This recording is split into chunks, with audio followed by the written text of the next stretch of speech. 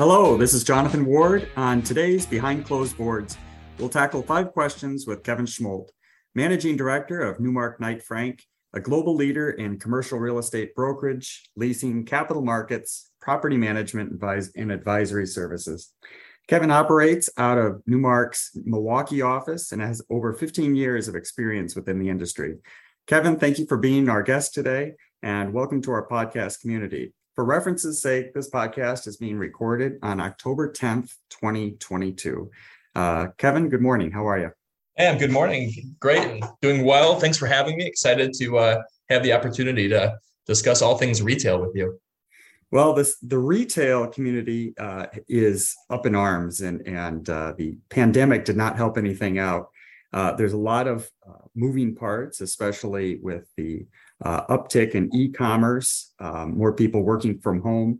The market is quite possibly the most turbulent of them all. Having said that, Kevin has managed to navigate through some of these changes with some national retail giants such as Papa John's, Sola Salon, Silver Star Car Washes, and Jamba Juice. So let's dig into that. Kevin, first question for you. What is your take on the current and future of the Milwaukee retail marketplace? That's a great question. And you used the terms sort of there in your intro about up in arms. And, it's interesting from having been doing this through a couple of cycles and for more than a decade. I would say that people are up in arms right now, but they're up in arms for different reasons. And maybe not up in arms, maybe they're waving and, crying for help. And help would come in the form of labor. My clients trying to find people to work in their stores. My clients with a desire to expand, but waving for help and trying to find vacant spaces to open their next businesses. And I wouldn't say that they're clamoring or agitated or waving their arms in a form of panic, other than for some good reasons, but nonetheless challenges. Tell me some cool transactions that you're working on right now. Yeah, so some cool ones. I guess we'll dovetail the previous answer into another one. Just by example, Papa John's. We just signed a new lease with Papa John's. I represented them as a tenant in Sun Prairie. There too, a situation where the franchisee, who was the largest in Wisconsin, had been interested in opening a new location for about 2 years, and has several territories determined with corporate where they could do so. And it legitimately took us 2 years and 13 markets to determine one site that was seemed to be truly an opportunity for success for that client. So a small deal in terms of its footprint for a roughly 1,500 square foot client, but a success story and a reflection on the market. But on the larger side, a lot of what we do isn't strictly tenant related, and we represent buyers and sellers of real estate as well, capital markets and investment sales. And was proud recently to have been nominated as a CarW Deal of the Year finalist for a sale that me and a few of my partners completed in Menominee Falls last year. It was the sale of a shopping center that really had 4 parts. It has a dark Walmart, which I'll come back to. It has a shopping center attached. It has a pad site that's undeveloped, and it had a freestanding local restaurant. But it was a great sale to have been a part of and to have completed for its seller. And one of the more challenging parts of it too, Jonathan, just as a reflection too about waving arms or the perception of our market, a passerby might have assumed that the Walmart was vacant because it's dark, but from a technical standpoint, it was occupied. And Walmart had 11 years of term remaining on a ground lease for the box. So one of the challenges that we faced as the selling brokers was getting past preconceptions by buyers, especially local, who are familiar with the asset, who assumed that we were trying to sell them a dark big box with attached retail, when in fact we were trying to sell them a bond with Walmart, essentially, given 11 years of forward income and additional retail and an opportunity for a pad development and a local restaurant. So it was exciting to be a part of that. It's one of many that we've navigated over the past year or so quite successfully with this low cap rate, low interest rate environment. And, investment sales are a big part of what we do. And I guess the last piece I would touch on too, we're coming off of the CarW Retail Conference. And I guess I'd share a trend, which I'm also a part of, which is pad development. And a good example for a project we're involved in is in Green Bay Plaza, a large shopping center at Mason and Military, a power center. And just last week, our client demolished a former Sears box. We did have some demand for the space itself, but in going through a few different iterations of pro forma and site plan, it was determined the highest and best use, the way to maximize the site was to actually tear down the building and to create 6 pad sites. It's a trend in our industry that has accelerated over the past 2 years, which is the desire for freestanding retail and freestanding restaurants. So, through a long exercise with our client and third parties, we just tore down that box last week and we'll deliver for 6 individual users. So, whether it's tenant rep and, occupiers or investment sales and redevelopments, it's a pretty exciting time to be involved with retail in Wisconsin. Well, that's interesting to hear. I mean, a lot of national pundits are talking about, the death of retail, or e-commerce is killing retail. And it sounds like you really see it differently. I like the opportunity you're pointing out in Pilgrim Village, because it changes how you approach the underwriting for that. I mean, the fact that you still have 11 years of lease on a dark space, it's not a value add, as you say. It's really a bond. I mean, you have continuing income from that. But as far as trends within retail and bricks and mortar stores competing with online sales, how are you seeing that play out in the marketplace? Well, it's interesting. So back to the CarW retail event, I've been co-chair of that event for about 10 years, and I've moderated panels at that event for about the last 5. And I opened up 2 weeks ago to that panel and to the audience by saying that every year we've had a challenge. Every year we've had a center of focus. Sometimes in past years, that center of focus has been entertainment retail or other facets, other solutions for the evolution that's occurring in retail. And lo and behold, every year we have found a way to solve for it. And that's kind of what we do in retail, or I guess all facets of real estate, is solve problems. And, it's happening now, but the challenge that we're having now is scarcity of space, driven primarily by interest rates, cost to construct, and available sites to develop. So I would say the prevailing trend we have right now is space scarcity. A small example I shared already was, Papa John's desire to expand, but having difficulty in identifying a location. So I would cite a trend as being the leasing of occupied space. And what I mean by that is, to the passerby, your favorite store, or unfortunately the store you haven't visited in 2 years, might appear to be well occupied, when in fact that tenant might be having conversations with its landlord about exiting and maybe ending its lease early. And that's what we're doing as brokers more often than not, is we're releasing spaces before the average consumer even realizes a tenant's leaving. So by the time a store closing sign goes up, we've probably already navigated the conversation with 2 to 3 interested tenants who really want that space. And I think that'll continue to be the fact as construction and new development continues to be pressured. We'll recycle retail and we'll solve problems before most people even knew a problem existed. We're hearing in the office space of concessions, tenants requesting concessions or shorter term leases, where they received concessions during COVID and added on to the term of their lease on the back end. What trends do you see in retail right now? Because of the scarcity of space, and that's quality space, which I think is a differentiator between office and retail. Office has always been and probably will be to some degree a commodity as it compares to retail. So many of our retail occupiers are really focused on location, traffic counts, co-tenancy, et cetera. So if a space becomes available, which as I've mentioned is increasingly rare, tenants are willing to make a sacrifice. So if a tenant had a co-tenancy expectation or a storefront expectation or something else where in the past they wouldn't deviate from, it was a hard and fast rule that they wouldn't open a store, say, with less than 80 feet of frontage, but today something becomes available with 70. Again, in the past, they would have simply just moved on and focused on the next opportunity. But today, in realizing that they'll have fewer opportunities, they might take a breath and see if there's some way that they could modify their store layout to fit into 70 feet instead of 80 feet, by example. And concessions for retail similarly are fewer.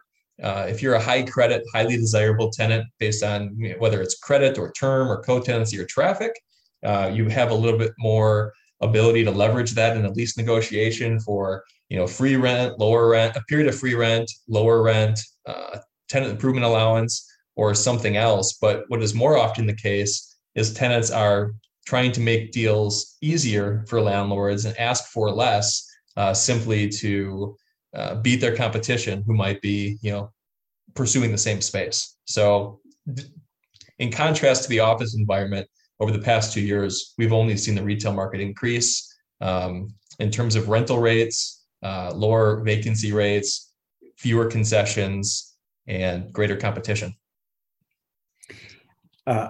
I'm curious on the development side, a lot of times cities are requesting or adding into their zoning that they want to see mixed use.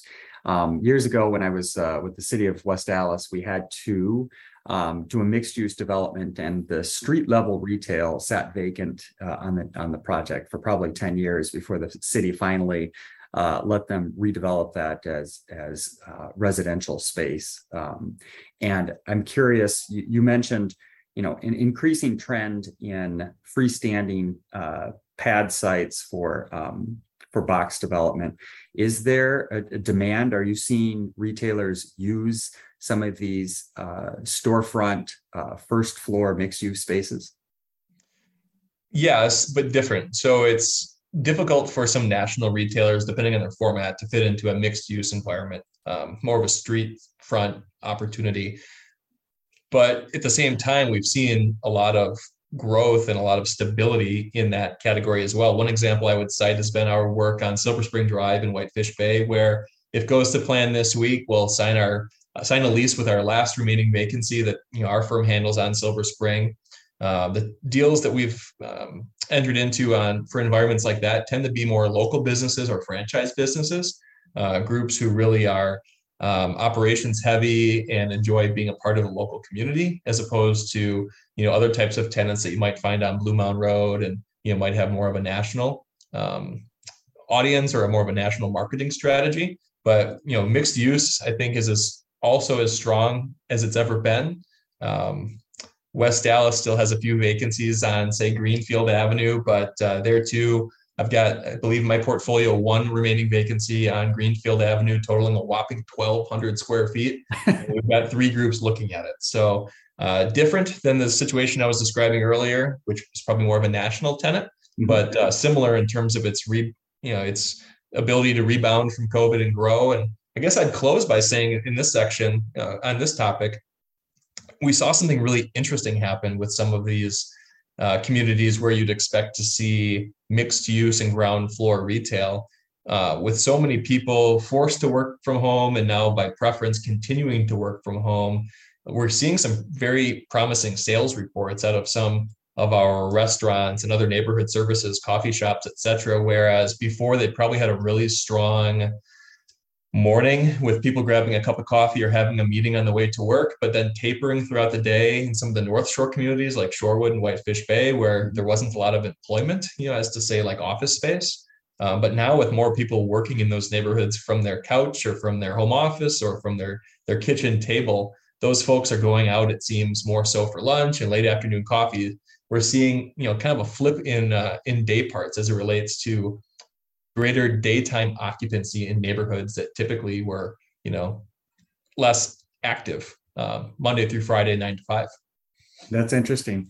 I'm going to pivot for a minute to construction costs.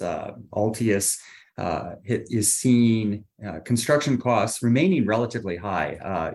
They spiked. The headlines have talked about, lumber prices have come down, some of the commodities have come down, but labor has gone up. And it used to be, a few materials had spiked, but now with inflation, all prices have just remained high. Have you seen an impact on construction costs on retail?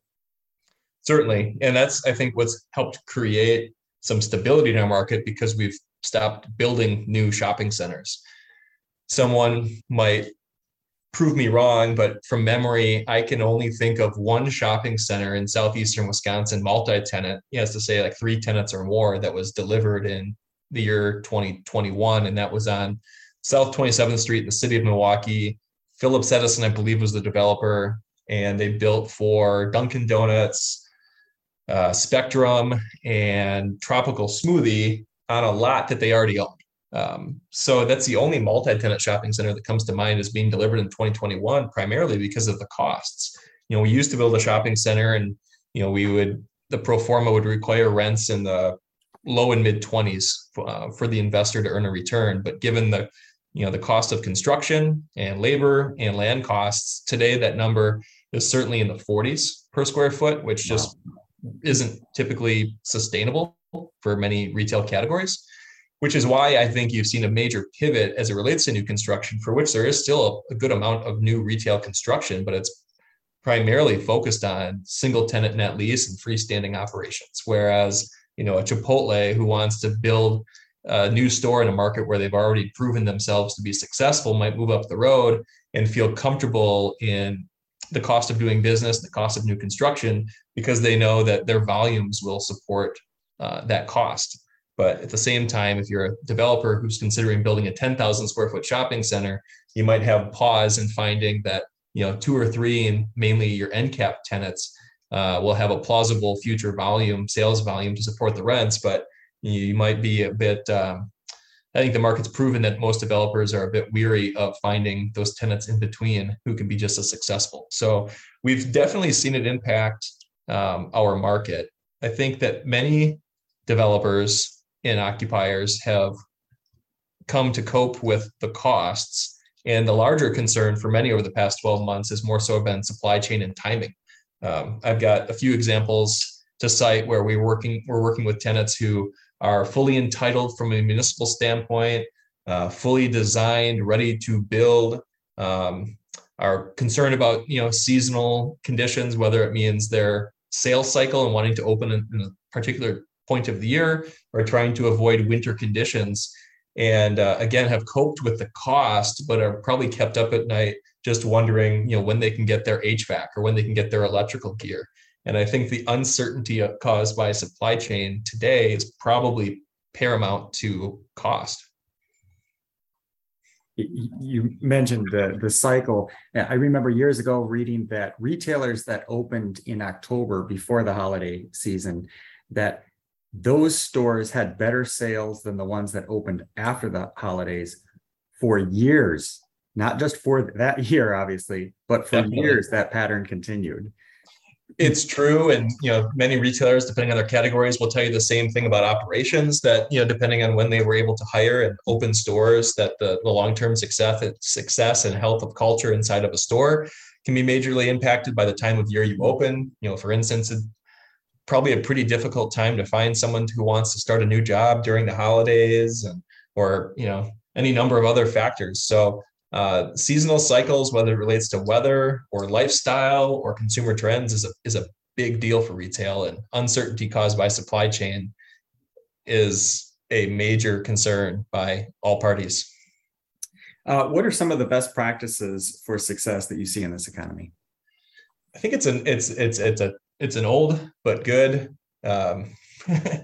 pattern for success, and that's just further emphasized. It's probably bold, highlighted, underlined, and in large font, and that's communication, more so than ever. Which is kind of ironic that it's even something that we need to really think about anymore, given how easy it is to communicate today as compared to years past with text messaging, email, and any number of social media platforms. But to get things done requires communication. And a few examples would be one broker communicating with another about a shopping center that appears to be full, but through a conversation, either deliberate or in passing at a cocktail hour, you learn is available or could be made available, and creating opportunities for your client in that way. Maybe there's a tenant, like I mentioned earlier, who's willing to leave, but there isn't a sign in the window type of thing.